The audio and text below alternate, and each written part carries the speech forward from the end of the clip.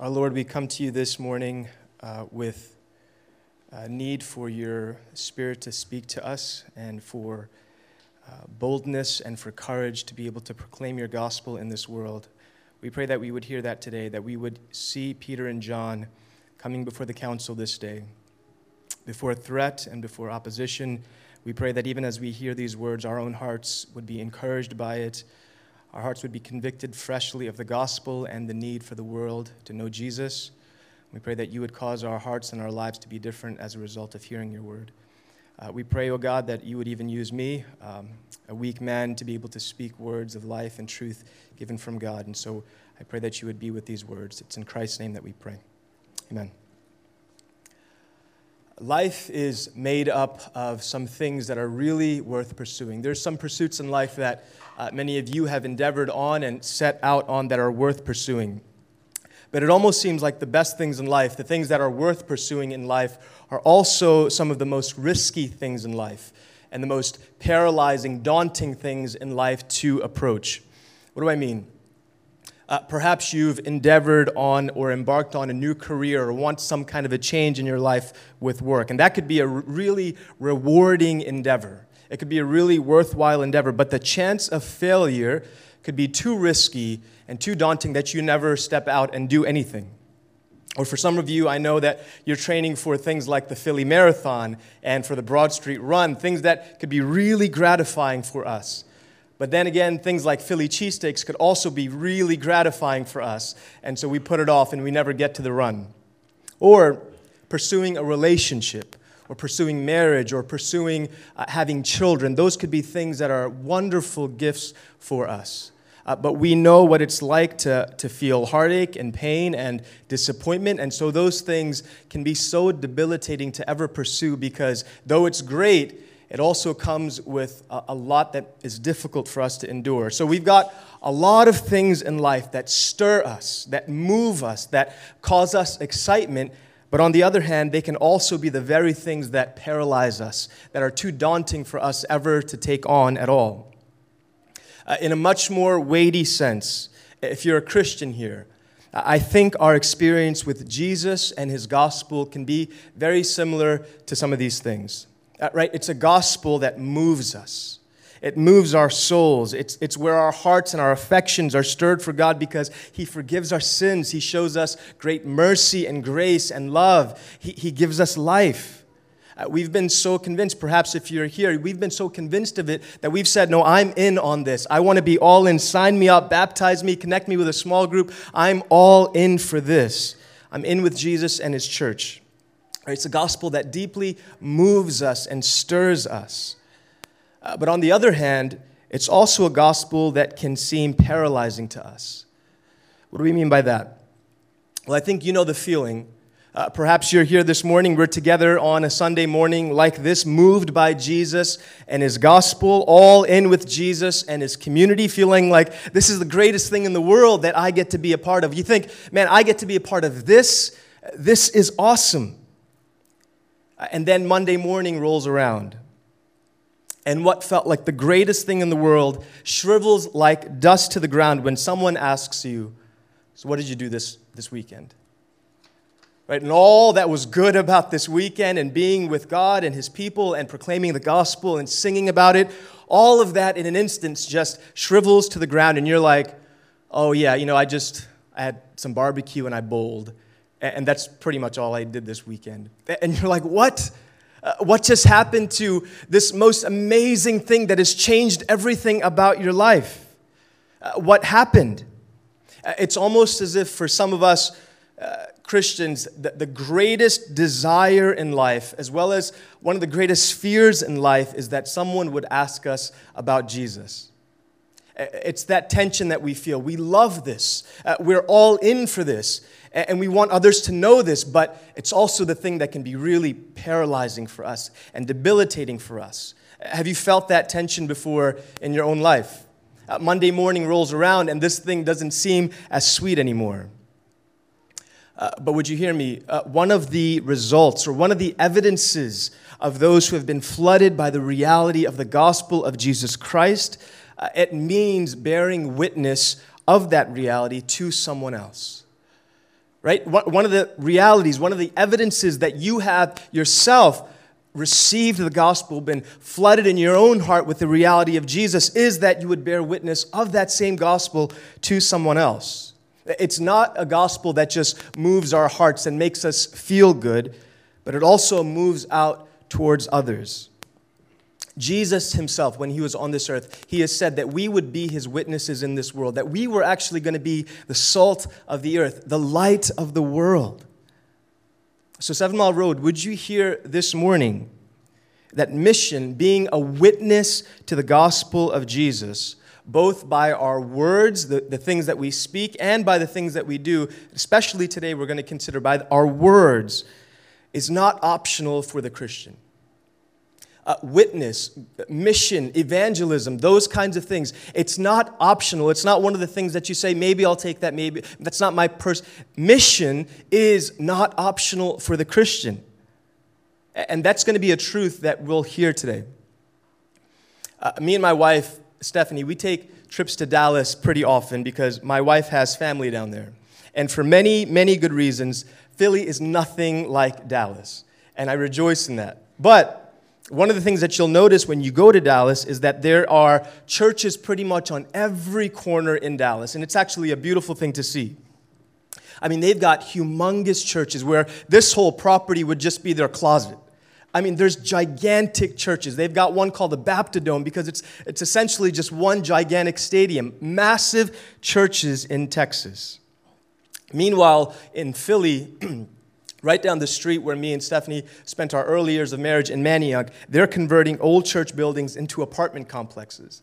And that's what's happening here, where you've got stained glass as your front window. That's what's happening in Philly. We're not all that into Jesus and religion up here, or not as much as we used to. So when Jesus calls us to be witnesses in a place like Philly, you wonder and you ask, you'd be tempted to ask, are you sure Philly is on that list of places that we've got to bear witness? Because it seems very difficult to do that here. Because in this kind of a culture, in this kind of an environment, we can feel ill-equipped, right? We can feel like we have no influence on anyone or anything. We've got no convincing arguments to make anyone believe in Jesus.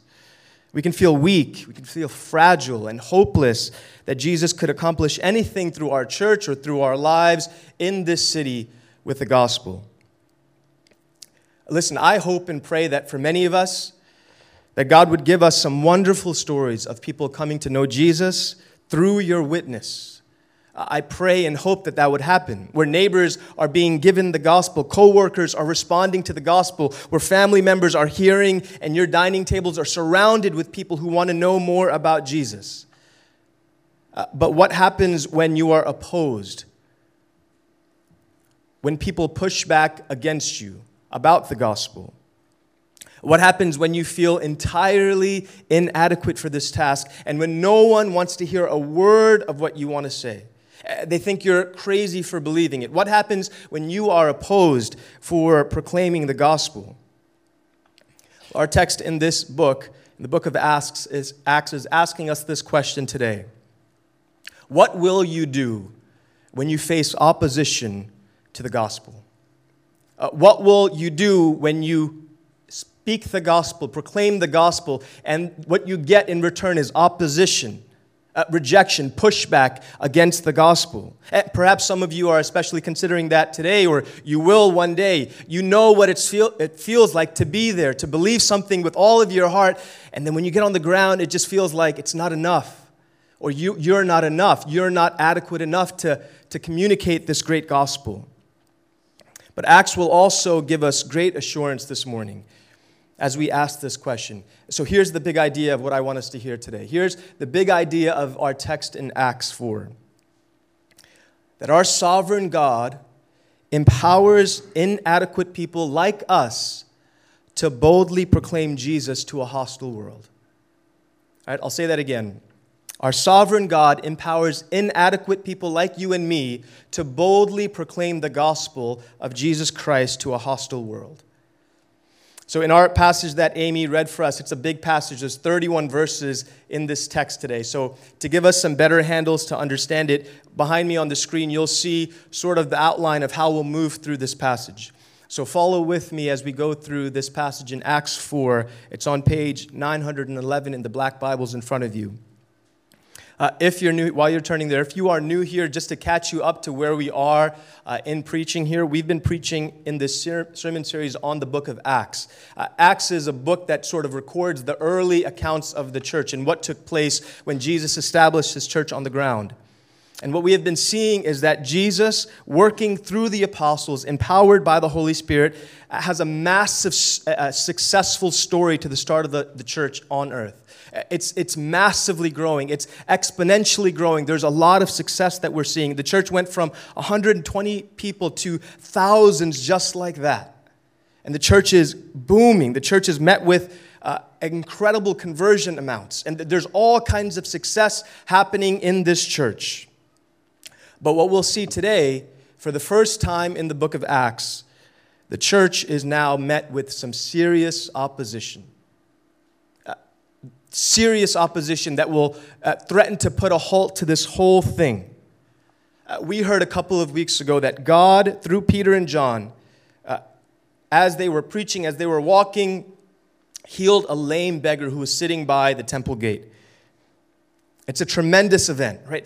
This passage that we're in is coming off the heels of that. A tremendous event where this lame beggar is healed of his sickness. And it's reminiscent of what Jesus would do when he even himself walked this earth. And so now you're sort of seeing pictures of Jesus come up in the lives and ministries of the apostles.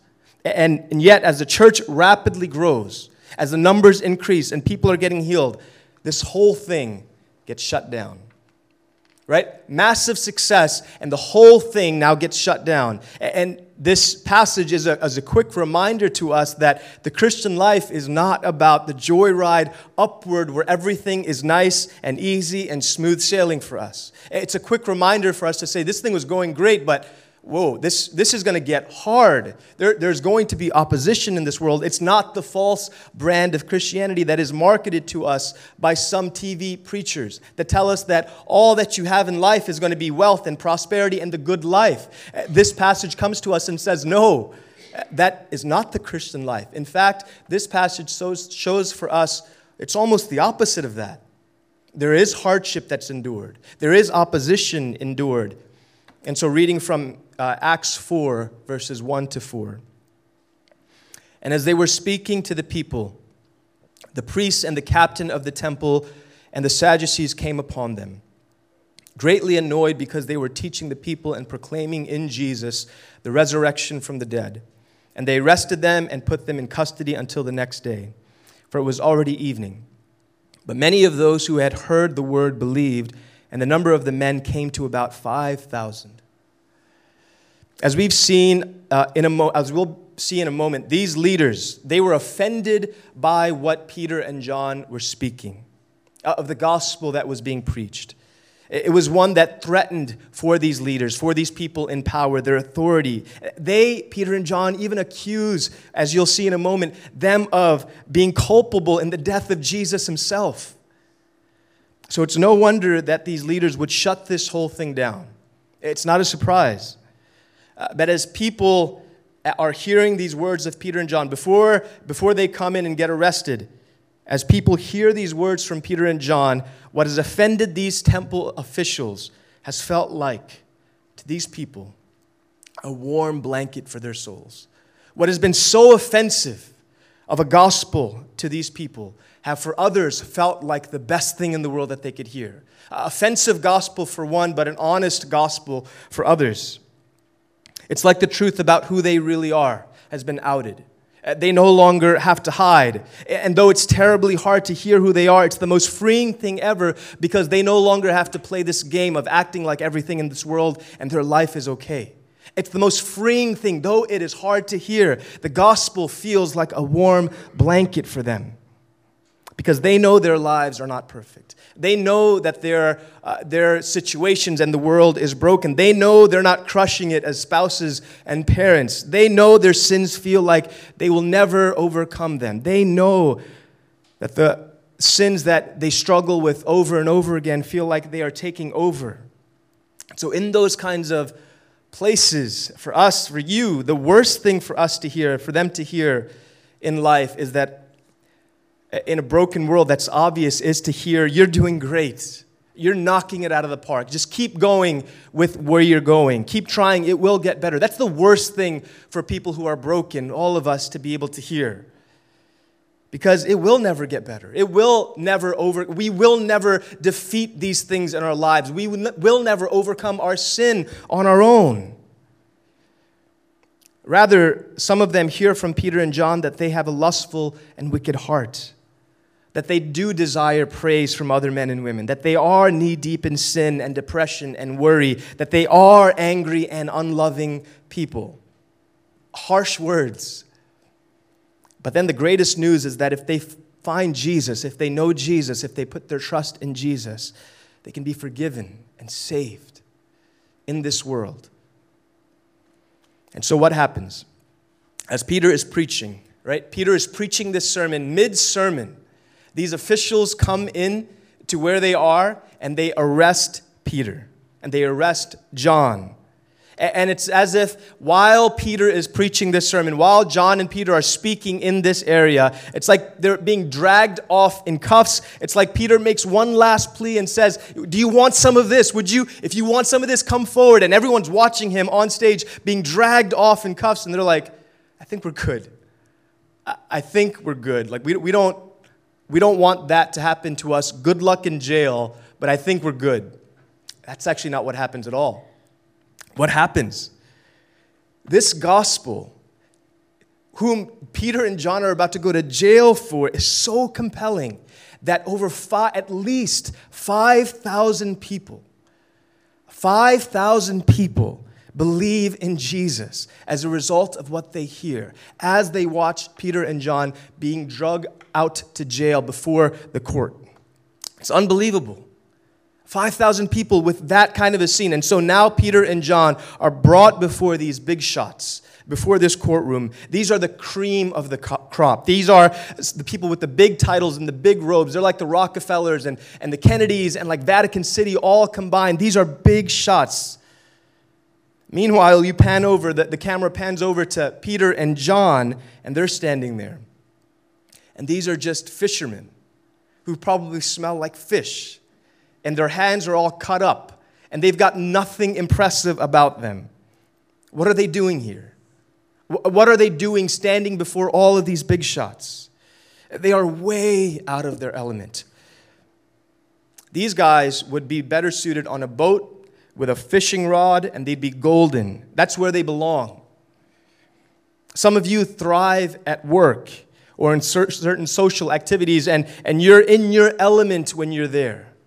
Right? Those are the areas where you thrive. If you know Joe Varghese, who goes to church here, here's this unassuming Indian guy that you would walk and talk with, but when he gets on the basketball court, it's like he transforms into Steve Nash, and he just goes berserk. Right? He's in his element there. But these men, they are no Joe Varghese on the basketball court. They don't belong there before these elites. They are out of place. They don't belong. They should just get their fishing rods and go home. And yet, see what happens beginning at verse 5. Reading from verse 5.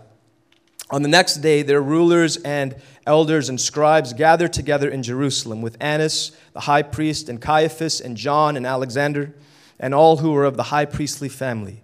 And when they had set them in the midst, they inquired, by what power or by what name did you do this?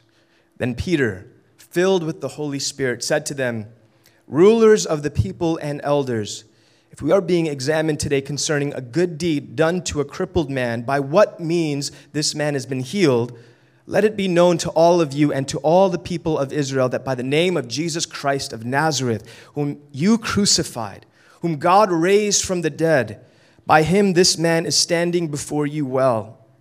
This Jesus is the stone that was rejected by you, the builders, which has become the cornerstone. And there is salvation in no one else, for there's no other name under heaven given among men by which we must be saved. Now when they saw, the leaders saw the boldness of Peter and John and perceived that they were uneducated, common men, they were astonished. And they recognized that they had been with Jesus. All of a sudden, Peter, who has no lick of formal theological training, who doesn't come from an elite family with power or influence, speaks the most compelling, clear, bold words to these powerful men with incredible authority to wipe him out. Right? This man who does not belong here at all speaks with incredible boldness. He states his case regarding the healing of the man when they ask a question. He proclaims Jesus as the only one who saves. He even says that they are responsible for killing God himself. I mean, if you're trying to escape from this situation, that's not the route that you would go. But he speaks boldly. This man who's a nobody. So how is it possible that this inadequate, unqualified fisherman who is completely out of his element could speak with such boldness? Where does he get that from?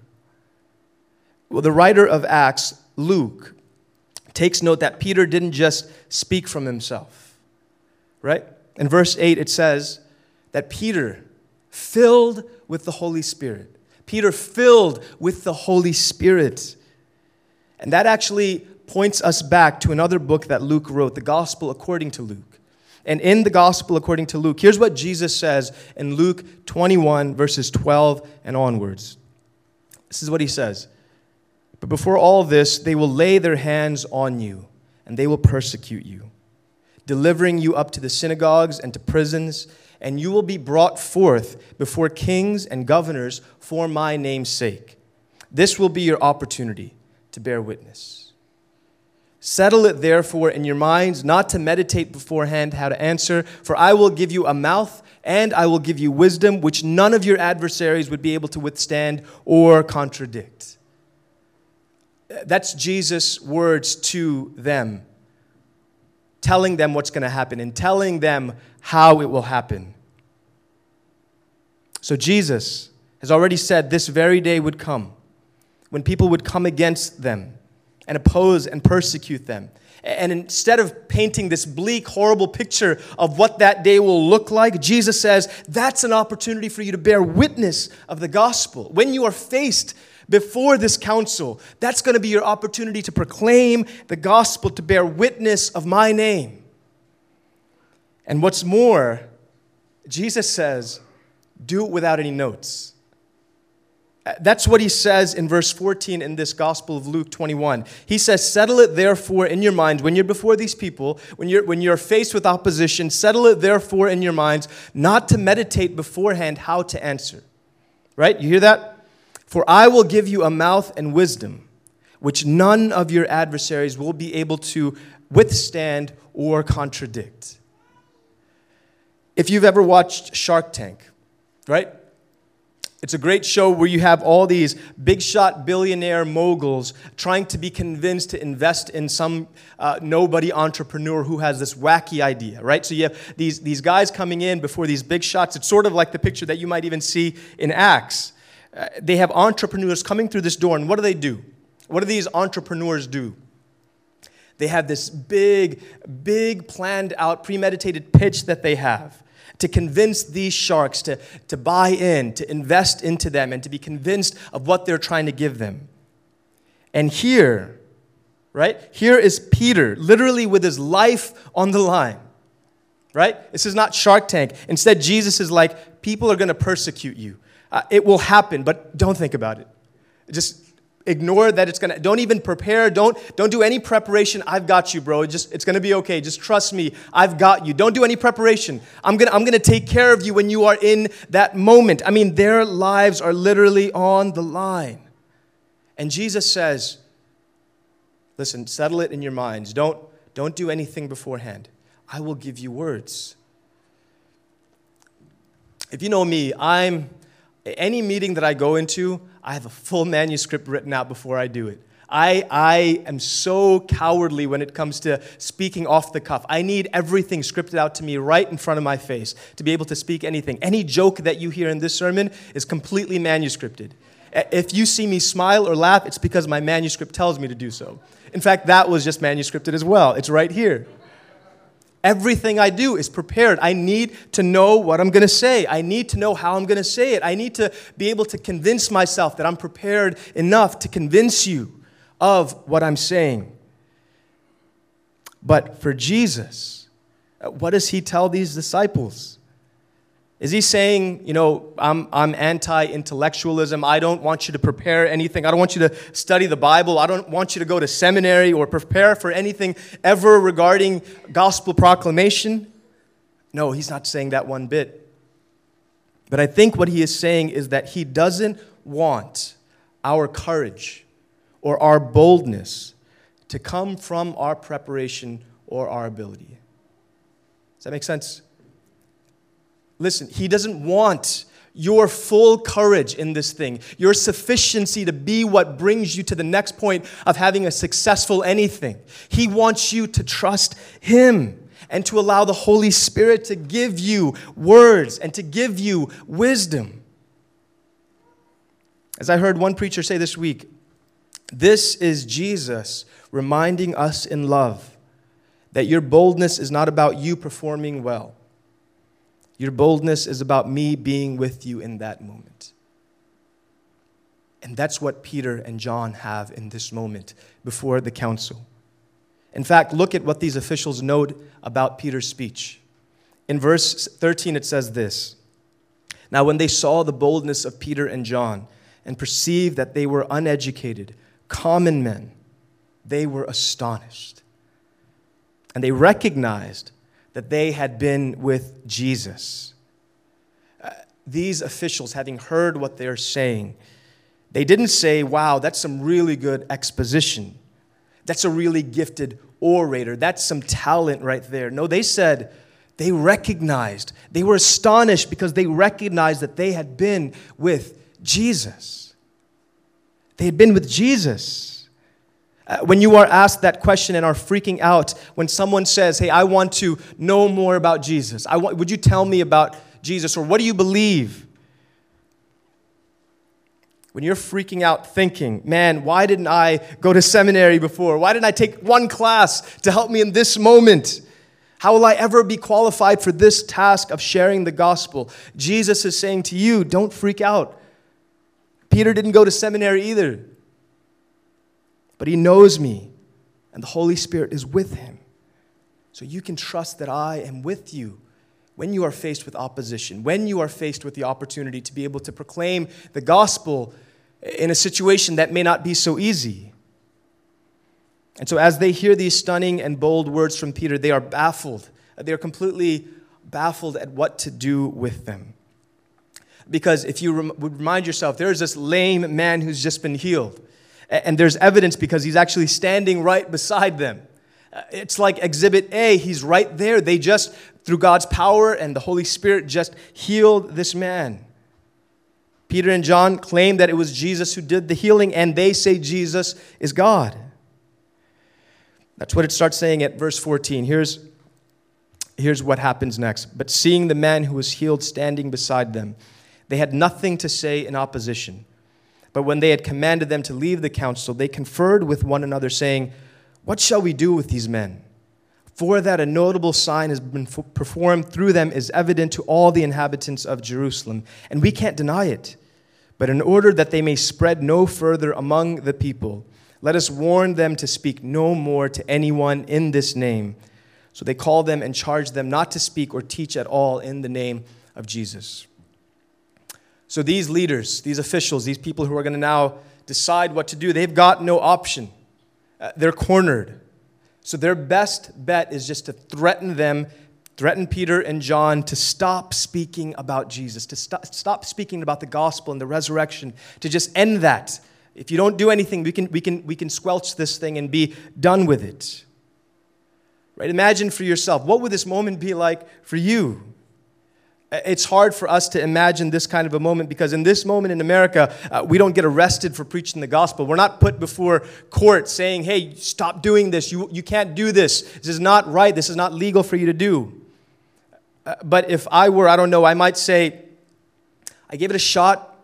I tried once. I tried saying something, but maybe I made a mistake. In fact, 5,000 people just came to believe in Jesus. That's a quota for a lifetime for a Christian. I think I'm good. I think I can call it quits and be done. When you follow Jesus all the way through, without compromise, there are some serious risks that you take. Right? When you sign on to this thing, when you take Jesus, He saves you, there are some serious risks when you follow through in this life in being a Christian. For you guys, for me, you know what it's like to lose friendships because you follow Jesus. You know, perhaps in the places that you work or places that you hang out, what it's like to be marginalized in social circles because you've been labeled as the religious guy who believes in God. And we can't see that God, but you believe in Him for some reason. You've been labeled as that nutcase, right? You know what it's like for Jesus to be trampled on and seen as a crutch for you to cope with life. You know the arguments against your faith. You know what it's like to not only feel the external pressures from people saying that it's a joke, but you also know the internal wrestling that you have. Is this all true? Having heard all of these arguments, is this thing even true? Is this real? Is it worth it to continue fighting for this? Some of you know what it's like to have family who have disowned you because you followed Jesus. The cost of that, it's immense. It's difficult. Peter and John were risking their friendships, their associations, their reputations, their families, and even their lives, because both of them would soon be executed for their faith in Jesus. And that's how their story pans out. But what do Peter and John say in response to knowing what could happen? Here's what they say in verse 19.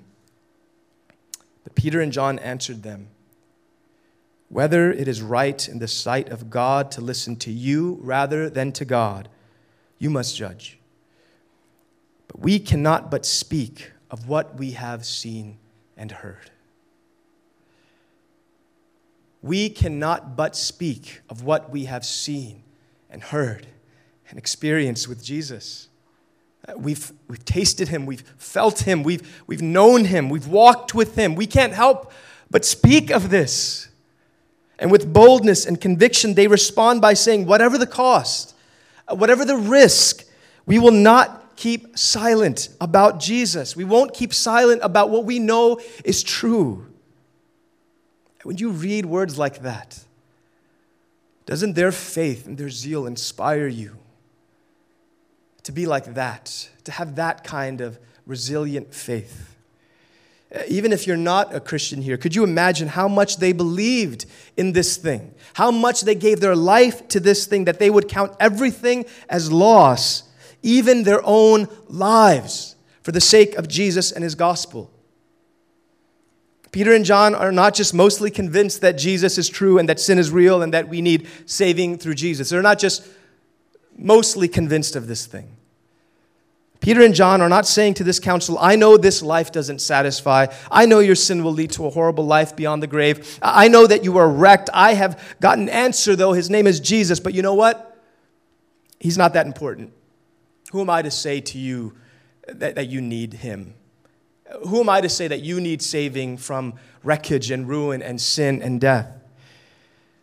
No, they are saying there is one whose name is above every other name, who can save, and His name is Jesus. And we can't keep our mouths from speaking about His life-giving salvation for you. It's so real to us that we can't help but speak about it. Is that how you feel about the gospel?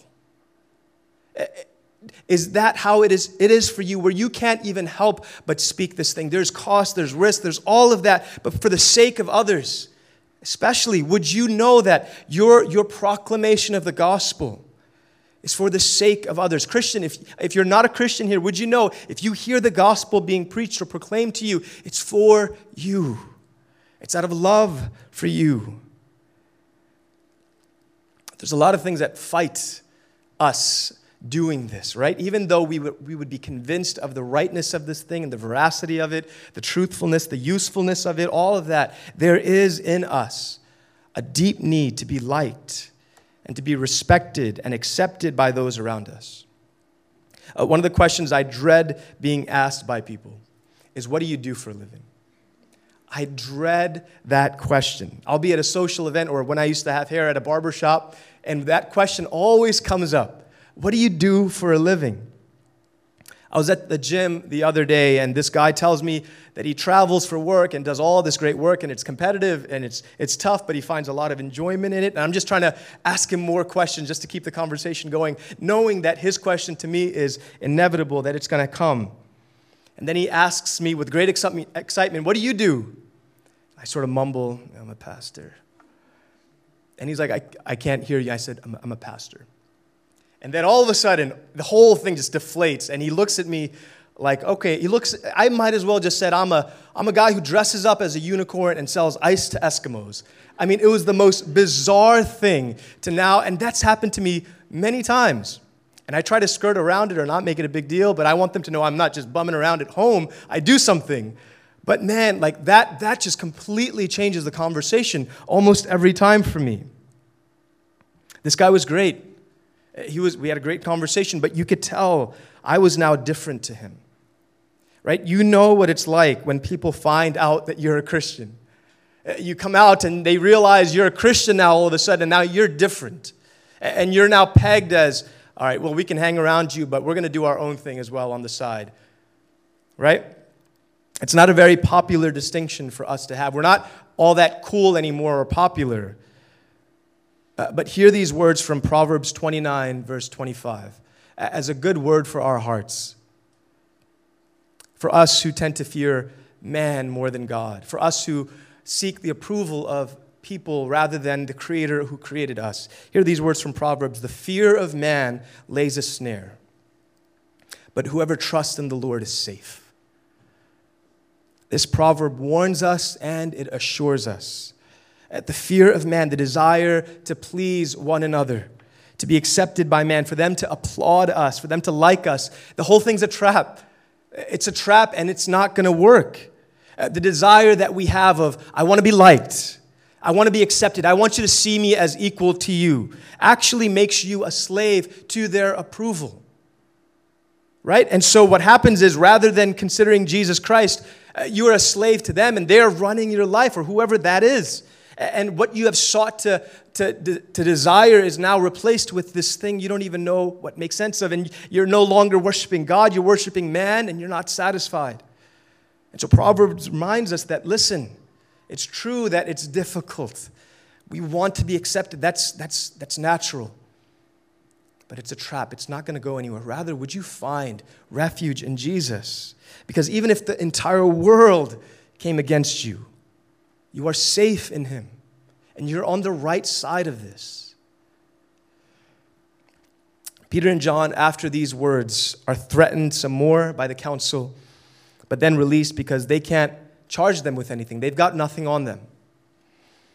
And so as soon as they are released, verse 23 tells us that they go to their friends and tell them what just happened.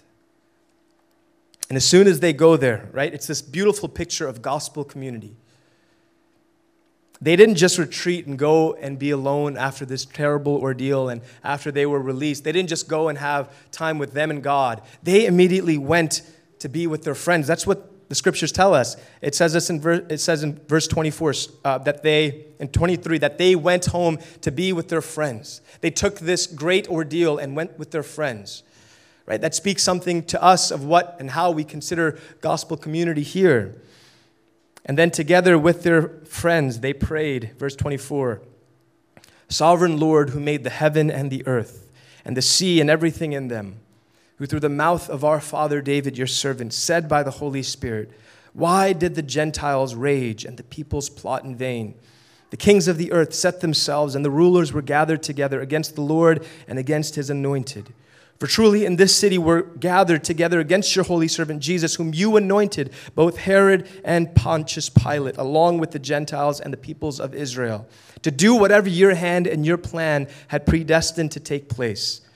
And now, Lord, look upon their threats and grant to your servants to continue to speak your word with all boldness, while you stretch out your hand to heal, and signs and wonders are performed through the name of your holy servant Jesus. That's a lot. We won't cover everything that's in there.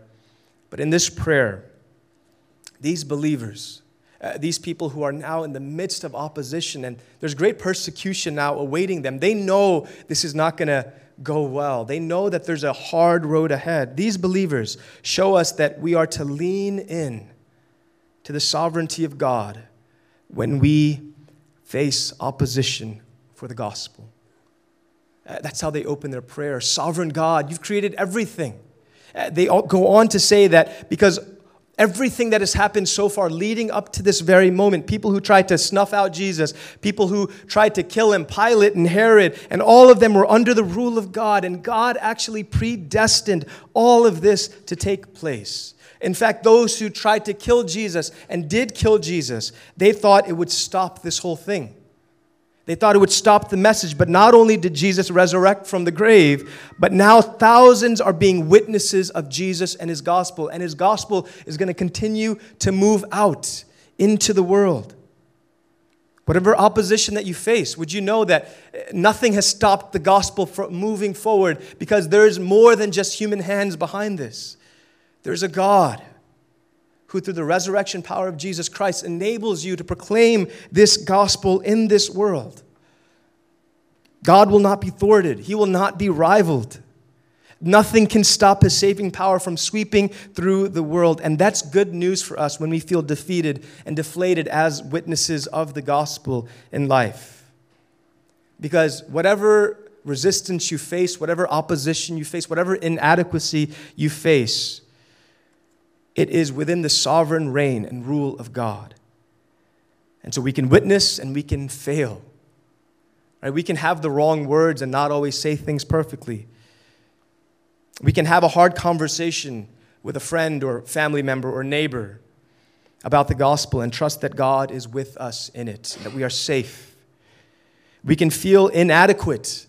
And we can feel like we are outside of the realm of comfort and yet be perfectly in the will of God to be used as his witnesses in this city, in your neighborhoods, and to the people who would never expect to believe and receive the gospel. In fact, when they pray about the persecution and threats that come up, as they know that these things await them, they don't pray even that God would just take these oppositions, these threats, this persecution away. That's not what they pray. Would you notice what they pray? They pray for boldness to continue speaking the gospel in the face of opposition, expecting that it's going to come. And as they pray, the room shakes, and the Holy Spirit actually filled them with bold confidence. He actually does it. He fills them with bold confidence to continue proclaiming the gospel. So as we close, I want us to consider just a few things to take away from this. First, would you remember that Jesus did all of this for us first before we can ever do this? Consider the things that we've even considered today. Jesus experienced great success, and then he faced serious opposition, fatal opposition to his death for us. Jesus was the one who seemed like a nobody, a carpenter's son without any formal education. Jesus resisted the temptation to follow man over God and did not hold back preaching and proclaiming salvation in him.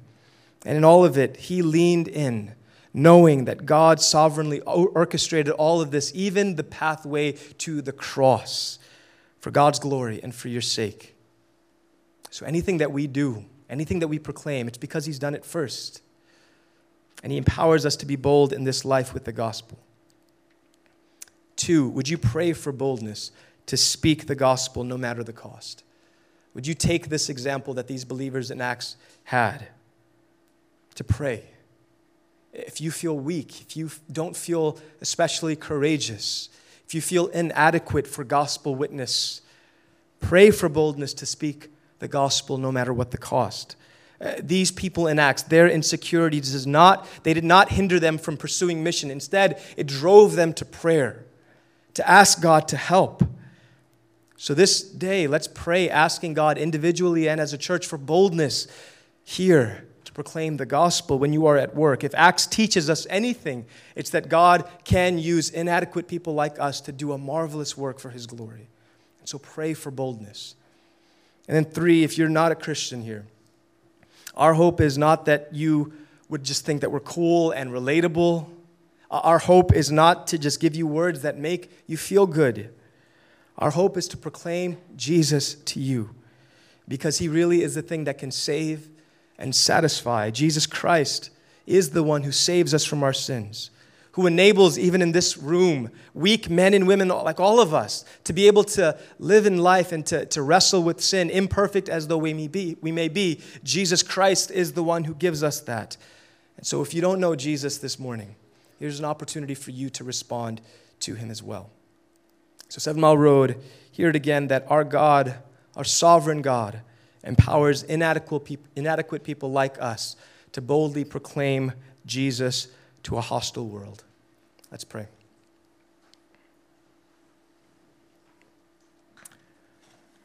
Our God, we pray that even these words that were spoken would have the Holy Spirit infused into our hearts, transformation, and that it would convince us that they are true. Convince us this day, O God, that our mere abilities, our limitations, our weakness of mind, our lack of feeling adequate would be for your praise and glory, because you use people like us every day, all over the world, throughout history. You used Peter and John to be able to proclaim and preach a gospel, even when we were unfit to do it. That's what you do. And so I pray, O God, that you would, in this room, create bold witnesses for the gospel who are empowered by God through the Holy Spirit to proclaim Jesus and his gospel in this world, in our city, in our communities, in our families and friends, within our homes, at around dining tables. We pray that you would give us the boldness and courage to be able to do that. We can't do it alone, so we need you, O God, to help us with that. It's in Christ's name that we pray. Amen.